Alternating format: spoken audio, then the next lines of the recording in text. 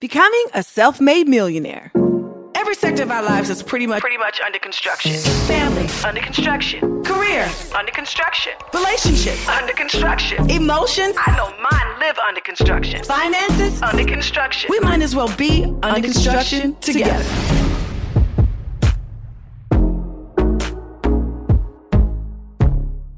Welcome to Under Construction with your girl, Tamar Braxton. Look, y'all, I know we're halfway through the month, but happy Black History Month. You know, I feel like this year, Black History Month is so special since we have our first African-American woman as vice president. Don't y'all feel the same way? I know I do. Are y'all doing anything special to celebrate this month? Well, since I'm in a school teaching mood, I'm just going to incorporate some African-American leaders, some special Black History games into Logan's school schedule. So hopefully he'll enjoy that, because that was one of my favorite things to do during Black History Month, is to learn about my people. How about that? All right, so earlier this month, we launched our Walk It Like I Talk It challenge, and I am loving all of the pictures and videos that have been coming in, and it's been great watching everyone get their exercise in while enjoying under construction. Yeah, baby. Okay, so for those who haven't sent in their footage, let me tell you about the challenge. Okay, so in effort to support good heart health, I'm inviting you to please join me in our Walk It Like I Talk It challenge. All you have to do is send me pictures and videos of you listening to Under Construction while walking it out. See, isn't that simple? Yeah, simple. You can do it. Just post your pic or video to IG and tag your girl at UC with Tamar, or email it to ucwithtamar@gmail.com. That's the letters ucwithtamar@gmail.com. All right, now that we've got our physical health in order, let's get our mental health in check, okay? Let's do this week's affirmation. Y'all ready? Because this one is simple, but it's powerful. Y'all ready? Because she ready. I believe I can do anything. Let the church say who? A to the men. This affirmation doesn't just say I can do anything if my man say I can or my friends think I can. Y'all, it says I, me, she, he, him, her can do anything. Period. How about that? So take accountability of who you are and what you want for your life. How about that? Can't nobody stop you but you. Come on, say it with me. I believe I can do anything. Let me tell you something. If that didn't bless you, I don't know. You might be too far gone, because that thing blessed me. All right, so this week on Tamar Takes, we're tackling at-home decorating. Now, most people don't know how much I love decorating, so today I'm going to be sharing a few tips to help you with some fun and cost-effective enhancements to keep your home comfy and popping, okay? All right, so this is one of my favorite things, and a lot of people think it's overly expensive to accessorize. Now, I think it's not really about the cost. It's about how much you accessorize. Most of y'all think y'all got to buy a knick-knack for every nook and cranny of the room. No, it don't work like that, okay? You look like a yard sale. That ain't it. I would suggest, depending on how big your room is, 2 to 4 pictures or mirrors on the wall at max. Okay? 2 pillows per chair, or, like small, comfy couch, A table, you could put a flower and 1 knick-knack, not 7. Or you can put like 7 to 10 picture frames that you can go to Michael's, or you can go to a thrift shop and get for like $1 or $2 or $3. And you can do your whole accessory for one room for under $30, guys. Go online, go to I know a lot of people, I ain't going to that Goodwill, I ain't going to Home Goods. No, these places are your friends. Okay, you'd be surprised about the sales and clearance rack from the Holy Ghost. Okay? And one thing I do believe in is wallpaper. Y'all, I'm obsessed with wallpaper. I love it. I just think, you don't have to wallpaper your whole room like I have from top to bottom, but you can at least do an accent wall, and it will give you the pop you need on your budget. All right, so those are just some of my design suggestions. And y'all know I love style and fashion. So if you like my style on the red carpet, then you might just want to try some of my at-home style suggestions as well. Okay? As you know, take what works for you and forget the rest. But this is Tamar Takes. All right, I'm finna keep it 1,000. Baby, it is all me. All right, y'all, it's time to tap into that Keep It 1,000 inbox and pull out a few questions for your girl. Let's see what we got today. Question number 1. Hey, Tamar. I think I'm in love with my homegirl. We've been friends since high school. We lost all communication after she moved to Gary, Indiana, but we recently reconnected about 1.5 years ago. Since then, I've been feeling a feeling that I've never felt before. I get butterflies when we talk, and she has 2 beautiful baby girls. She's a single mom. What should I do? Okay, let me tell you, because this is a little touchy, you know. When my homeboys in the past started liking me, I started to feel betrayed. Like, how long you been having these feelings? I've been pouring my heart out, getting advice, talking about things that you usually won't talk to somebody that you like or could date. You know what I'm saying? About. And all this time you've been liking me. Betrayal. No. Okay? You have to find out if that person feels that same way about you first. You might can throw out, some signs or some hints. You know what I'm saying? Like if they be like, oh my God, I hate being single.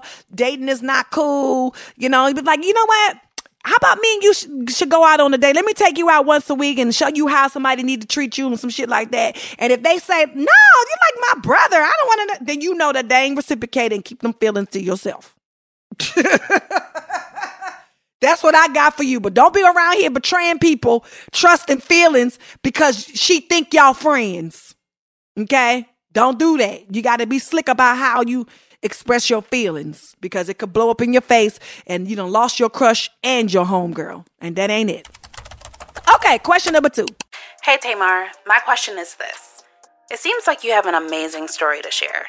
Would you ever consider doing a biopic about your life? I think that I'm just basically starting out, but with all that I have been through, absolutely, I would do a short, quick 45-minute biopic of my life because I feel like I have so much further to go. And a lot of the things that has already happened in my life, I've already discussed, but it could be a book in the future. Look at God. All right. Well, I hope y'all are enjoying the advice that I'm sharing. Y'all know I love to give my thoughts and opinions about things. So Keep It 1,000 allows me to do just that. If you'd like to have your questions answered during an upcoming episode of Under Construction, shoot your girl a note to ucwithtamar@gmail.com. That's the letters ucwithtamar@gmail.com. Look, I don't have all the answers, but you can count on me to always keep it 1,000. Well, up next is my favorite part of the show. We're going into the blueprint. This is the blueprint. Come on, y'all. Let's go. Okay, so did you know that the first known use of the word self-made was back in 1555, according to the Merriam-Webster Dictionary, which defines the phrase as having achieved success or prominence by one's own efforts. Well, today I'm excited to introduce you to my dear friend, Todrick Hall. You might remember him from his performances on season 9 of American Idol, where he made it all the way to the semifinals before being cut. Now, to viewers, it looked like he lost, but unbeknownst to us, it was the perfect springboard for his career. His story is such a beautiful example of the quote, all things are always working together for your good. Now, as you listen to his story, I want you to seriously sit back and think about the challenges you faced. And by the end of our conversation, I'm going to ask you, what challenges are keeping you from being a self-made millionaire? Now, Todrick has literally gone on to being the captain of his own ship and isn't turning back for nothing. Listen, everybody, I'm honored, excited, and ready to learn from this magnificent soul. Welcome to Under Construction, my dear friend, Todrick Hall. Let's start from the rooter to the tutor, okay? How did you end up at American Idol? Oh, well, okay. So I was a huge American Idol fan, and not just a fan. Like, I was one of those people who was a faithful person that called in and voted for everybody that I loved. And that's from the first season when I loved RJ Hilton. I wanted to marry him. I was obsessed with him. And then he was my first pick, even though I knew Kelly Clarkson because we both worked at Six Flags over Texas. So I think I was just obsessed with that show. Anyway. Wait, what? You just going to skip over that? Yeah, we both worked at Six Flags over Texas. Isn't that crazy? Before she was ever famous, and she was in the Southern Palace before American Idol. I didn't know her as well as other people that were in her show because she worked in a different theater than I worked in. But the guy that I ended up dating, Brad, was her dance partner at the main gate show. So we'd do our own shows, and at the end of the night, we'd come together and do a show. So I remember watching her and voting for her so many times after my future husband, RJ Hilton, was kicked off the show. And then I remember listening to her sing a moment like this, and I was crying like real tears, like Mufasa just died tears when she won, because it felt so close to home. And anyway, so I was always such a huge fan of the show, but my dream was to be on Broadway. Like, I was always a theater nerd, but I loved Oprah Winfrey and I loved the Oprah show. And so when I was doing a cruise ship, and my mom would record all the Oprah episodes and she'd send them to me every week. And I was watching Oprah and I saw that Fantasia was going to be on Broadway in The Color Purple. And I watched it and I was like, oh my God, I would die to see this. And I ended up, through a long series of events, having to get off of the cruise ship. And I quit because I found out that there was an audition for The Color Purple and they were looking for one male dancer. Long story short, I went and auditioned for the show. I got it. And I did my Broadway debut and I had lines, like 6 lines with Fantasia. I had never met her before. I had never spoken to a celebrity before in my life. And it was just like absolutely insane to be like performing with her. And I remember like we didn't get to rehearse with her because she was the star of the show. Like, and I was just an ensemble member. And so on the day that we got ready to do our scene, she came around the corner and she looked at me and she was like, you got this, like from across the stage. And we did our little scene together. But that was a long-winded explanation to say that, like, seeing how American Idol changed her life firsthand from being in the show with her and from being one of the people who voted for her, I was like, that's a show that I want to be on. So I went and auditioned, and then I ended up making it pretty far on the show. But she was the reason why I auditioned. So you were already on Broadway. Yeah. And then you went to American Idol. Yeah. Wow. I was a dancer on Broadway. Yeah, it was crazy.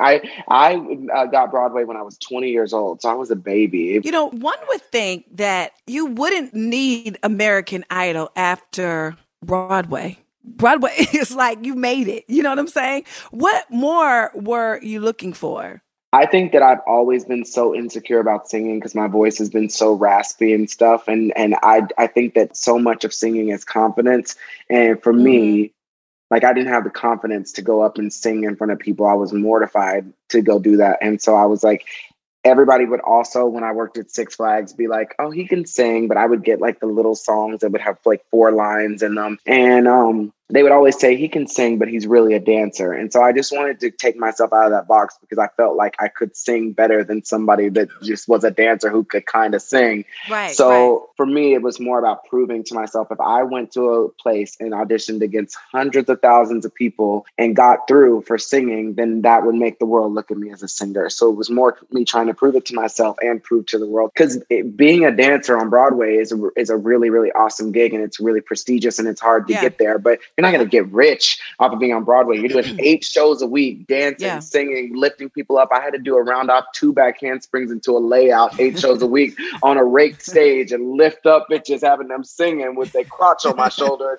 It was hard work. And that is such a short-lived lifespan to be a performer. And you can't do that for forever. And I already knew that. So I was like, I got to start planning for my future. Also, it was my dream to be on Broadway. And when you get something like that at 20, then you're like, well, I got to aim higher. I got to get bigger dreams. Yeah. So I knew that I wanted to just every little thing that has been in my life, because I haven't had like great examples of people that did those things that looked like me. There was no Billy Porter. There was no RuPaul right then at that moment, even though RuPaul had their show and stuff, but like there was no like example of what I could be as a gay Black man from Texas. And so I just did these like little inchworm advancements in my career. I would always say like, well, now I want to try to just let people know I can sing, and I want to get a lead in a Broadway show someday. And like, I never was like, I want to be famous. I want to be a star. That was not a thought that ever crossed my mind or something I wanted to chase. It was just, I want to see if I can get past the first round, because I didn't even know anyone other than Kelly Clarkson who had made it past the first round of American Idol. You know, you mentioned something that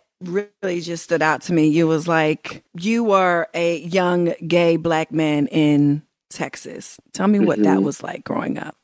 Was that difficult? It was really difficult, because I don't think that people who are not gay and who aren't really close with people who are gay realize what it's like just to be a gay man, but especially in a culture that is so based on religion and where being masculine is such a requirement for a man to be. There are certain things that when I'm with my white friends, like they can wear like flip-flops and they can wear pink shirts from Abercrombie and Fitch or whatever growing up. But that was something that was like, it was a rule. Like there's so many like different rules and guidelines. You can't have this ear pierced because that means you're gay, and like all these dumb things that now looking back on it, I'm like, why would I even like subscribe to that type of mentality? But when you live in a world where it's surrounded by that, you want to prove that you're not this. And there's so many toxic things that are associated with being gay, and people say that they're disease ridden and STD ridden, and that they are pedophiles and that they're going to go to hell. And, you know, like, it's just, there's so many negative connotations associated with it. So when you start to even question in your mind that you might be that,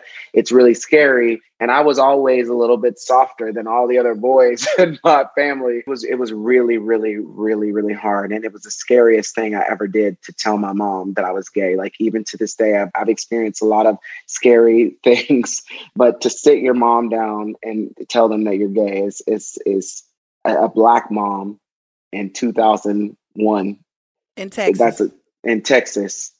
A Black mom that I've never heard my mom say a cuss word ever. My mom doesn't drink. My mom is just like a Christian. She's not one of those people that be acting at church. Like, she is that person. She truly believes everything that Bible says. And that's what she like bases her life on. It was really hard. It was very, very difficult. I'm sure it was difficult. And so I'm going to ask you another difficult question, and let me know if I'm like prying a little bit too deep. Yeah. Okay. Maybe some of our listeners don't know how to sit their Bible Belt Southern parents down and have that conversation, especially our African-American brothers. How did you have that conversation with your mother, and what made you do that day? I think that my mom was my best friend at that point. I wasn't close to my dad at all. And so for some reason, I knew that my mom, it wasn't ideal for her. But honestly, I think I was oblivious to how big of a deal it would be to her. So I sat her down and I just talked to her about it. But even though my mom is very closed-minded in a lot of ways, and she's working on it, and she's come a long way since I told her that, but my mom still is a lot more accepting and understanding than a lot of people. And I used to get online and be like, come out, live your truth. You'll be happy you did. But the reality is, for some people, it's not safe to come out. It's not safe. They aren't in a place where they can take care of themselves, where they feel like they're in a safe space. And luckily, my mom is the type of mom who has like the undying love for a child, that she would never have disowned me or kicked me out of the house. But I've gone to so many homeless shelters, like LGBTQ specific homeless shelters, where so many kids that were my age come out, or they don't even come out. Their parents see an email or something on social media and they kick them out, disown them, don't speak to them, beat them up, kill them. You see these horror stories online. So I know that's not what you asked me, but like, I would say before I even say this, like, for some people, I don't now suggest people to come out unless they feel ready and they feel like they have the type of parents that would not harm them or put their life and their future in jeopardy to come out. But I think you just got to be honest, and you got to hope and pray that your parents are the type of parents that are going to love you unconditionally, because people love to say they're Christian until their kid comes out and is doing something that they don't agree with. And then all of a sudden those Christian morals and values and all the things they sing about like go out the window. And so it's 2 words that you got to say. And it's so difficult. It's like you're trying to erupt from your body and like tell somebody something. And it's crazy that those words are so powerful, and they can be such a huge like handicap for people, like invisible handcuffs on their life, because they don't feel like they can fully spread their wings because they're trying to like hold this back. But once you say those words, you've given all that power away. And I've never had a baby, but I feel like it's the closest thing that I will ever be able to experience about what that's like, to release that, to be able to just say it, even though it was so scary. It felt like the weight of the world was like off me. And I felt like at that moment I was like reborn, and like that's when my life restarted. You said there were 2 words. Those 2 words is what? I'm gay? Yeah. I can imagine that being the hardest words that would come out of, you know, someone's mouth, especially when you don't know how the other person is going to receive that. It's almost like saying, I'm an alcoholic. You know what I'm saying? It's like saying those words is super hard because you have to be real and honest with yourself. And not to diminish anybody's struggle, but I think a lot of people would rather their kids say, I'm an alcoholic, I'm a murderer, I'm a drug dealer, I'm going to jail, than I'm gay. Yeah, you're right about that. Do you think that the acceptance of your mom when you told her, when you came out to her, was helpful to your self-esteem when you went to Broadway? Well, I don't feel like my mom really accepted it. That's the thing. I don't think if I painted that picture very clear. My mom did not accept it. She was just more accepting than other people that I had heard before. My mom couldn't even say the words, my child is gay, for maybe 10, 15 years after I told her that I was gay. She would find other ways to like dance around it. She couldn't say those words, I have a gay son or my child is gay, for a very, very long time.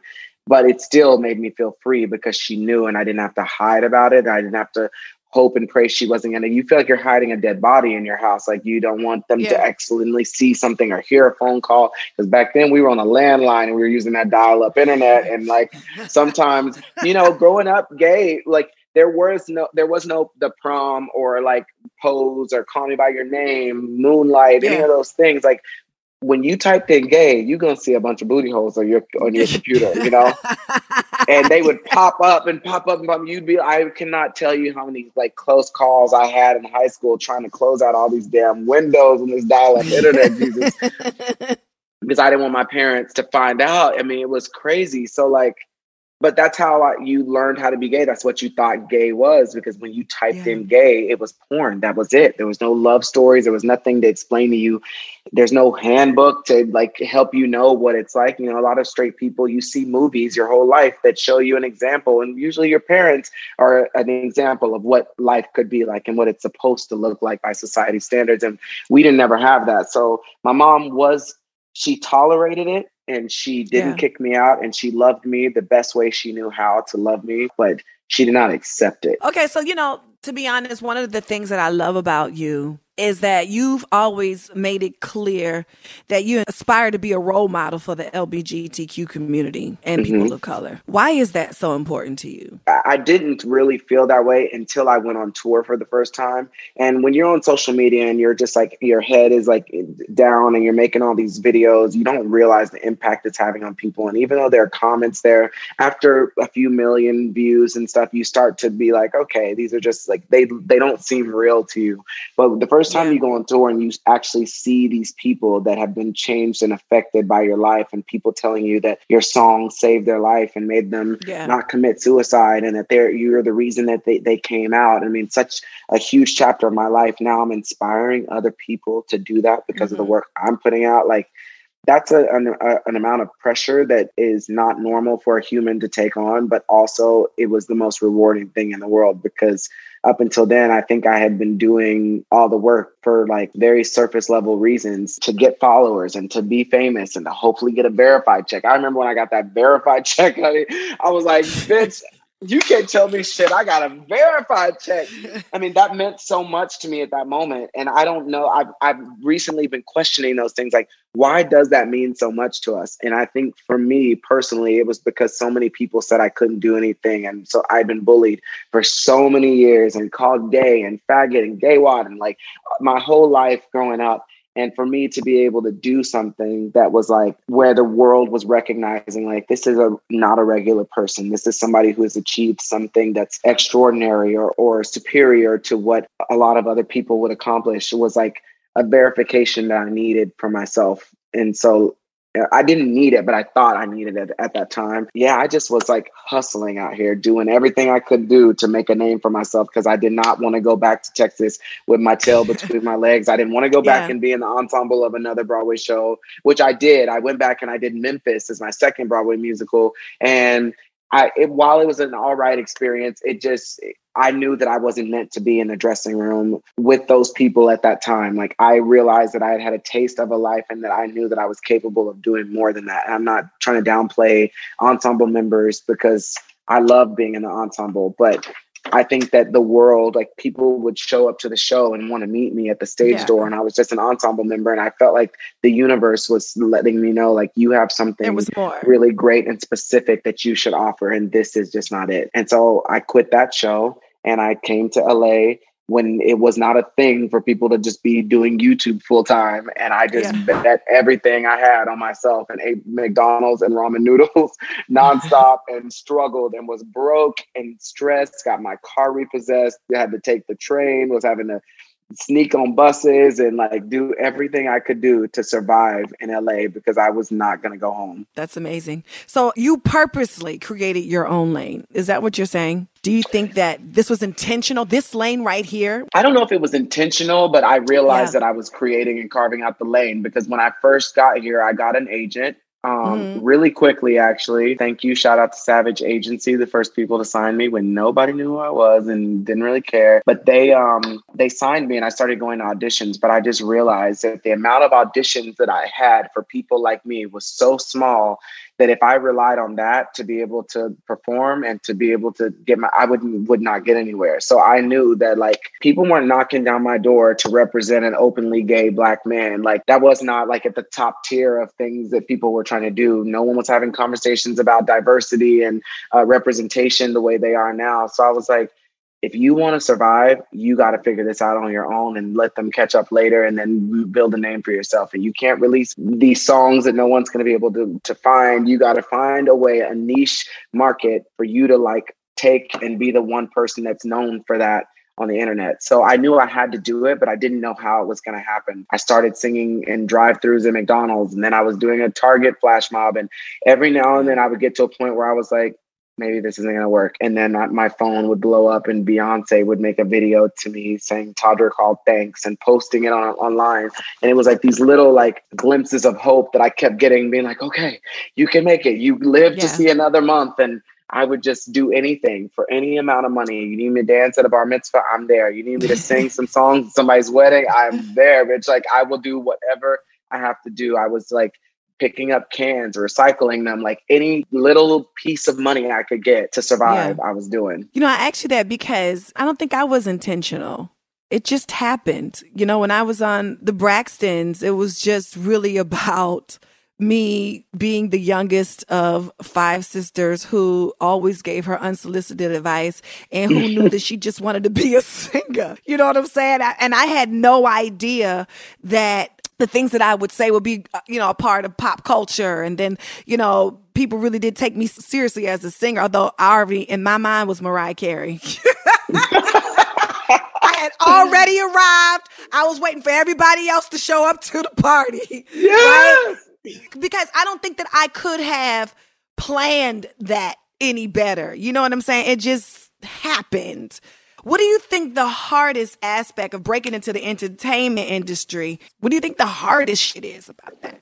The hardest part about this all is that like people don't want to follow somebody who's doing as bad as they're doing. They don't want to, if you're broke and you're on the internet and you're on TV, people don't want to follow that. So there's a certain amount of like image sorcery you have to do, a little catfishing to make people think that the money is endless and that you can do anything and you look a certain way because they want to follow somebody who doesn't look like somebody they'd see at their local Walmart. They want to follow somebody that has more money than the person that they're going to see at the gas station. Like they want what has been known as in class as the American dream, which means you have a great family, maybe a dog or two. You have enough money to like be able to live, vacation, support yourself, and have a few nice cars if you want to. And when people are looking at you, and if you're doing a good job at that, then they start to take away your human right. They want you to now be a figment of their imagination. So what I have now realized is that if you make a mistake, you're not really allowed to grow if you're famous. Like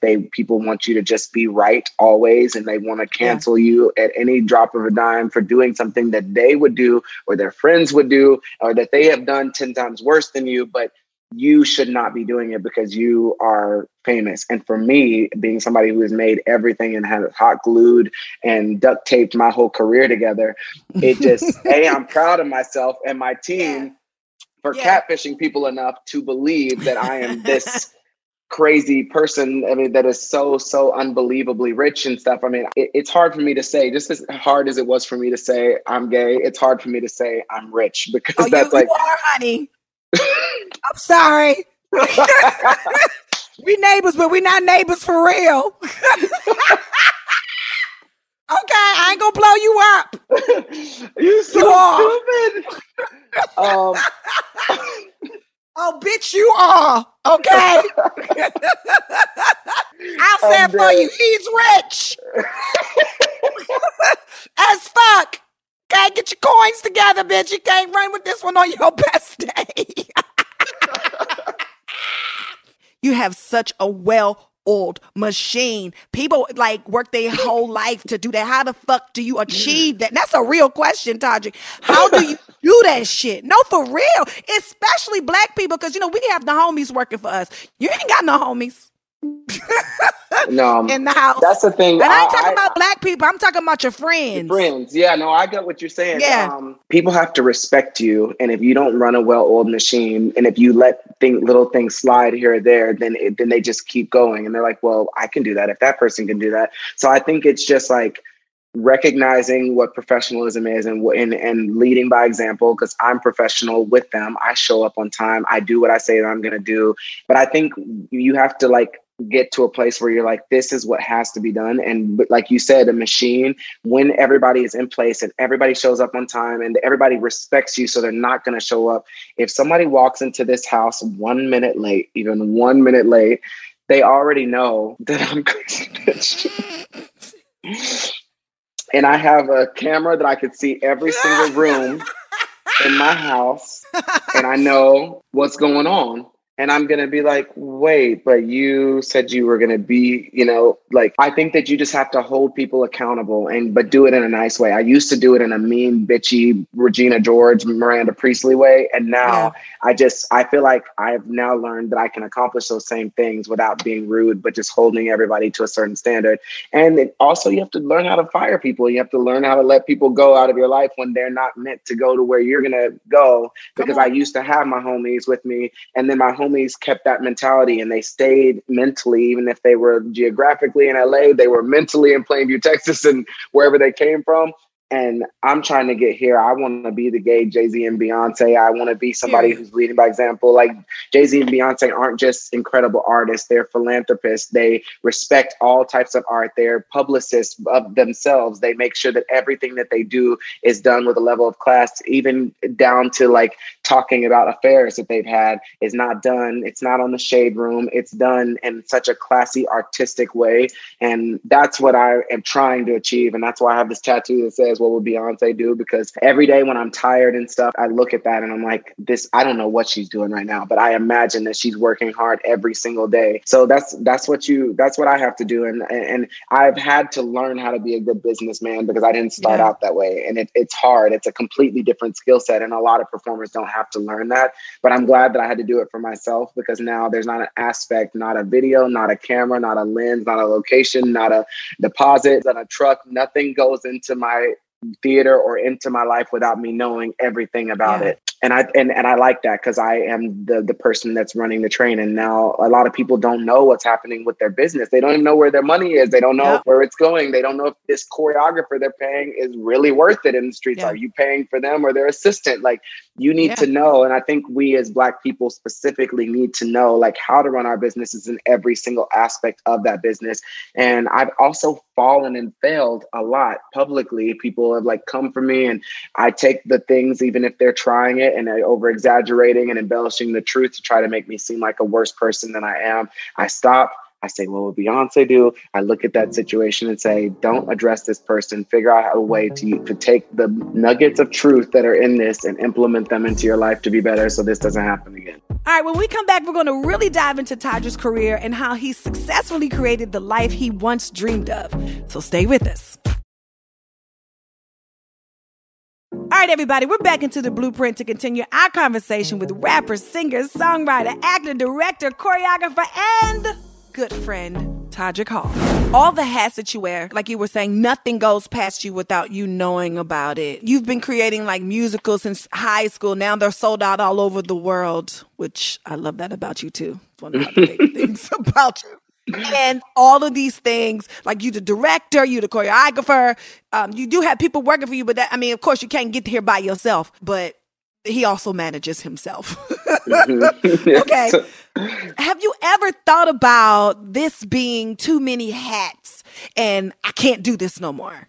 Oh, yes, all the time. But the thing is like... Really? Yeah, I mean, it's so overwhelming. And I see other people who show up and like someone on some else I writes quit their shit? songs. I don't think I would ever quit, but I just think like I would love for the right person to come into my life, like a relationship even, you know, like it's kind of like that, but like a professional relationship. I would love for somebody to come into my life who was qualified and had the credentials to handle someone like me, to get me to the next level where I didn't have to do it by myself. But I'm not willing to settle for somebody that's just going to take a percentage of my money and where I'm teaching them how to do their job. I want somebody who is at the level they need to be to manage me, because to manage an artist is a really, really, really difficult thing, and everybody can't do it, and everybody can't do it well.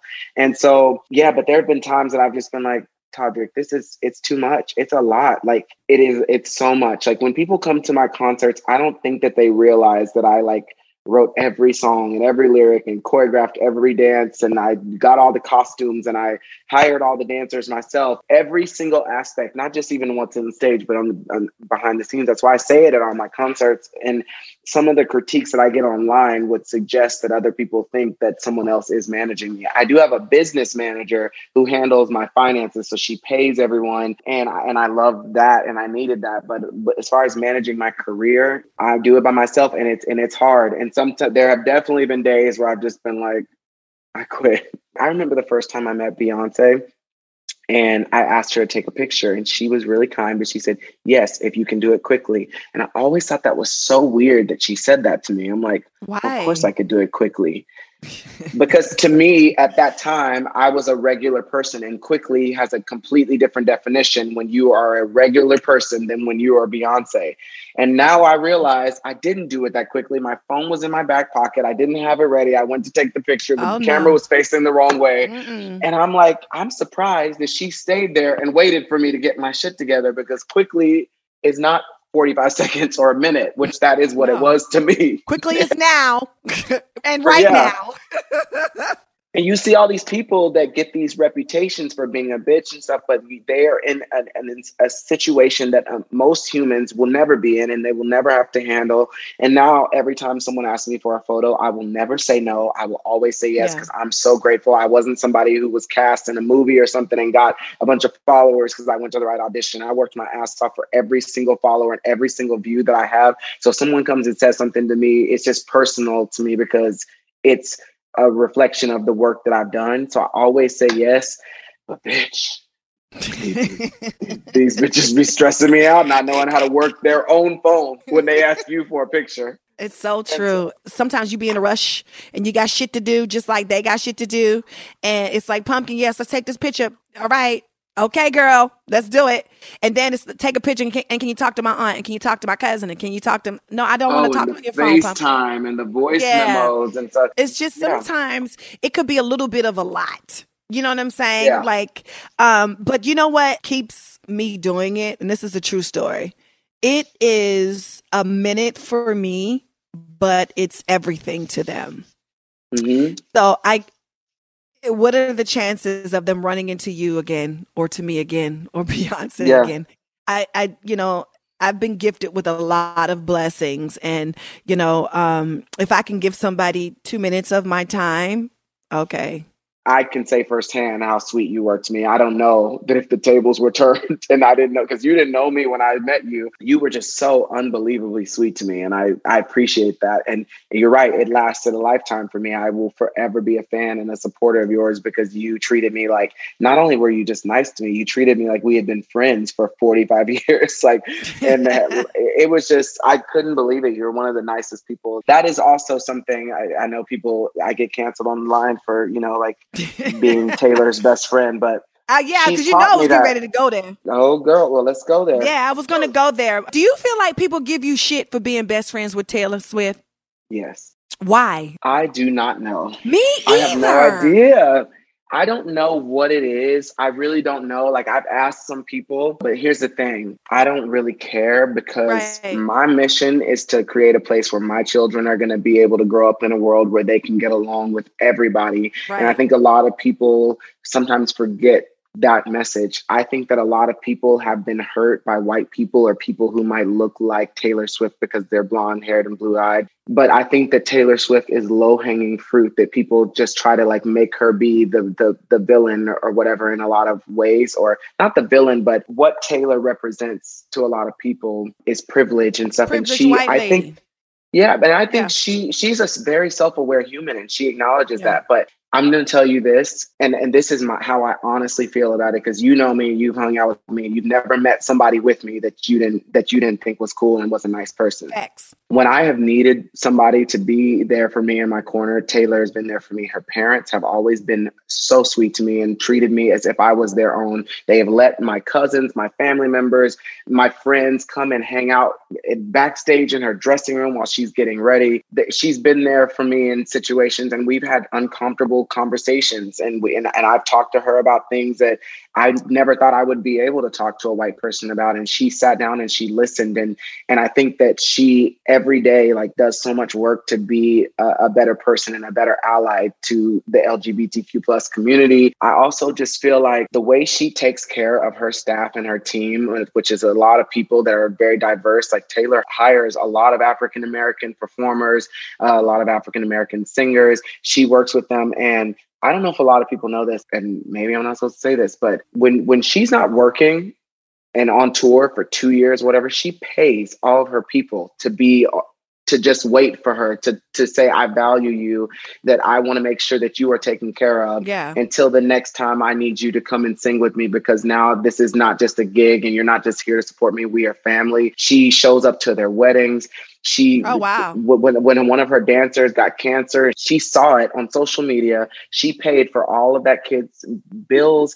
She has bought people homes like that are, I mean, the stuff that she does, like, it's not my place to say, but I know that she will just on a regular day just go to a hospital and go spend her whole day working with kids that have cancer and stuff, and will specifically tell them not to post about it on social media because it's not about that for her. She realizes what she can do for so many people.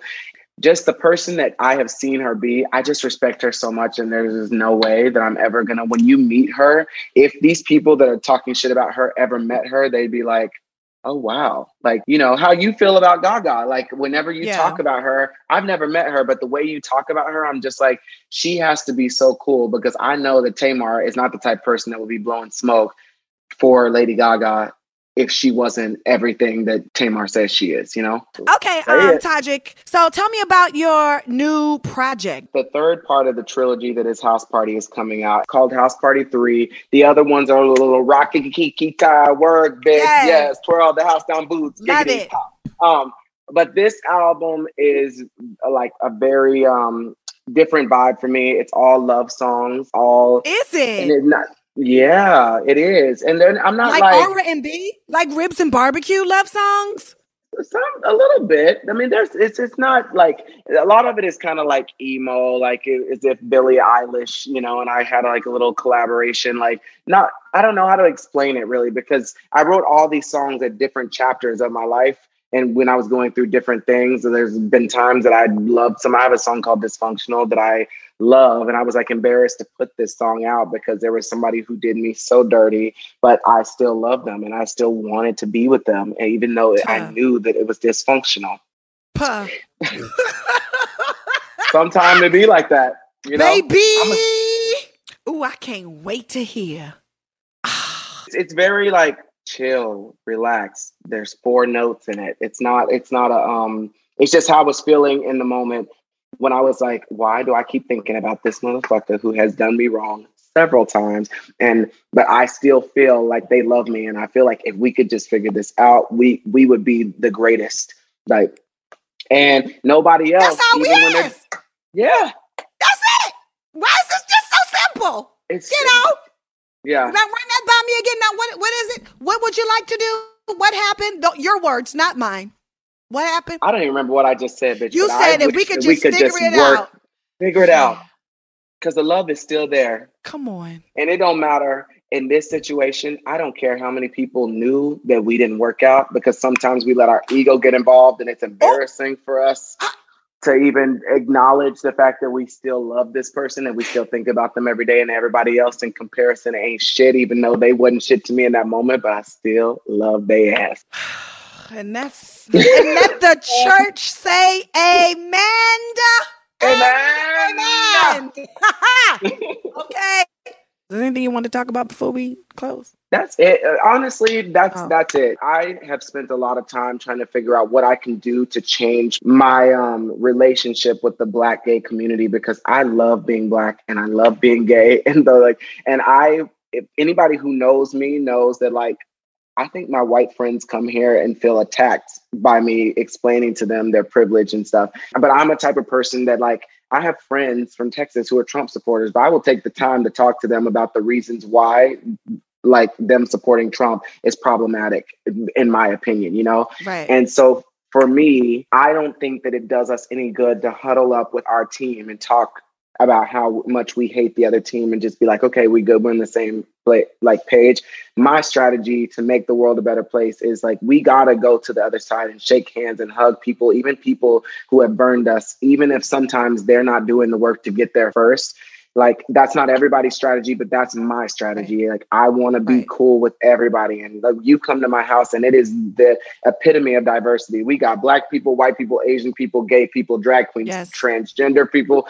And that is when I feel the most beautiful, because I feel like I'm bringing people together. And, like, I will never apologize for that, but I want to work on my relationship with the Black community, because I feel like sometimes they feel, because I've dated white people in the past, stuff that it's just a really hard thing. Like, when you become successful, a lot of times, and I understand this, they put me in these, like, little montages with Billy Porter and RuPaul and Karamo and, like, all these Black successful people who are dating white men, which I'm not dating a white man right now, but I understand the frustration and why they're so mad, and why it must feel like so defeating for people to become successful in the Black community and then not still support their own in their eyes. I get that. And I think I'm just, like, trying to work on my relationship with that, because during this quarantine, I've been going to therapy. And I think my truth is, like, I have never really felt super comfortable around my own people. When I go to the mall and stuff, like, the people who would say things that would make me uncomfortable would always be Black men.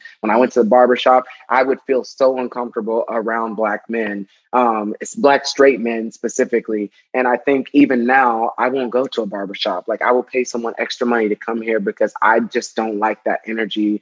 And it immediately, no matter how confident I am, makes me go back to that old Todrick that was there. So I love having conversations about this, and I've been trying to make friends with people who have gone online and drugged the fuck out of me on the internet, but I have made friends with them so that I can grow, because I love my people, and I just want to just, like, keep doing the work, because my experience just hasn't been a lot of people's experience. The reality is, I've been raised around a lot of white people. There are not a lot of Black people doing ballet. There's not a lot of Black people in theater. There's not a lot of Black people working at Disney World and the places that I was at. And so I appreciate people like you being in my life, just to, like, give me perspective and stuff. Cause, you know, that's not something that you go through, right? People never come for you for not being Black enough, or no, they don't. People used to come for me for, like, always being around gay boys, which really, what?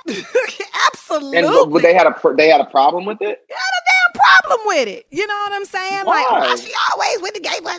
I don't understand. Well, this is my philosophy. And I don't know, maybe because of, you know, all this extensive therapy that I've been through.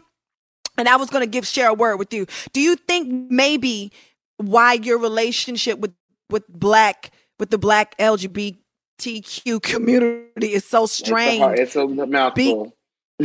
Because you never really had that acceptance growing up from a male Black person. I think it's a combination of both. But I think it's also because, like, I haven't been public about like Black people that I've dated, but if somebody's not like a serious boyfriend, I'm not gonna right. post them. But I think that because I have posted white guys that I've dated, because we got to a level I felt like it was, you know, you met Jesse, my ex, and we had been dating for 2.5 years. So I posted pictures of him, but I haven't been with anybody that I felt close enough with to share that side of my life with. And being in a, you know this more than anybody, bitch, I know that being in a public relationship, it's already hard enough for people to go through a breakup. But when you go through a breakup publicly, you feel like you have to break up with that person for them and in front of your fans, that's just too much. And after I went through that the last time, I was like, I don't want to do this shit again. So if I'm going to come public about you, it's got to be the real thing. And when I date Black men, they be playing, the ones that I've dated, this is not a blanket statement, but they be playing games in the streets. They be playing games on me, tilting their phone to the side and shit. I'm like, who you texting and why you have to tilt your phone over there when you texted this person, bitch? I saw it and I want to know what the hell's going on. Like, I just don't, I'm crazy a little bit. And I'm like, no, I'm not going to do it. I can't. Well, you like who you like, you know what I'm saying? And fuck who don't care, fuck who don't like you because you like who you like, when you like. Black, white, Puerto Rican, yellow, Asian. It don't matter. You know what I mean? We have to stop apologizing for going after what we want and not getting the public's opinion. I'm sorry, I can't do that no more. Just like I can't show y'all my man no more. That's man. Okay. That's on that.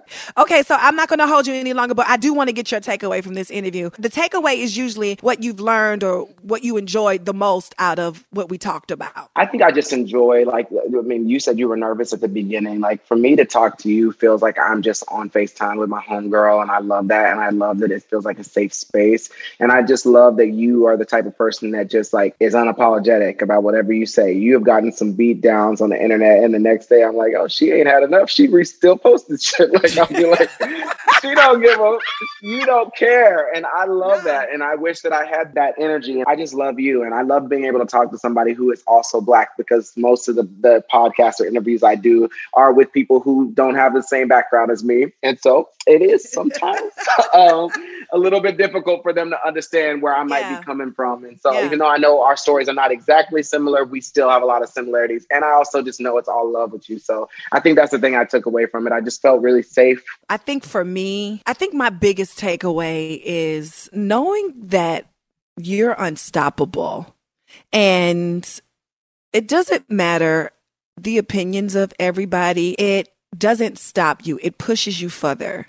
And in this canceling, what do they call it? Culture or whatever the fuck whack shit it is. That gives a person the right to tell you online that you don't matter anymore. You still matter, you know? And I admire that about you. And not just that, but you want to grow and learn, like you becoming friends or reaching out to the people who are in your comments acting the fool and saying crazy, ridiculous things. That is a part of growing. Let me know what I did wrong. What is it that you didn't like? Help me understand so I can glow and grow. And that is what being under construction is all about. So thank you so much. Like that, I ain't gonna reach out to nobody. I ain't gonna be like you now. I ain't reaching out to y'all in my comments. So say that bullshit. That's Todrick. But it's admirable. And I appreciate it. So yeah, that's that. Well, I love you. Thanks for having me. Whew, this has been such an inspiring conversation. I know a lot of people think that once you reach a certain level of success, you can just stop feeding yourself affirmations and fueling your soul with inspiring messages. But y'all, that's not true. It's so important to keep the positivity flowing in your life.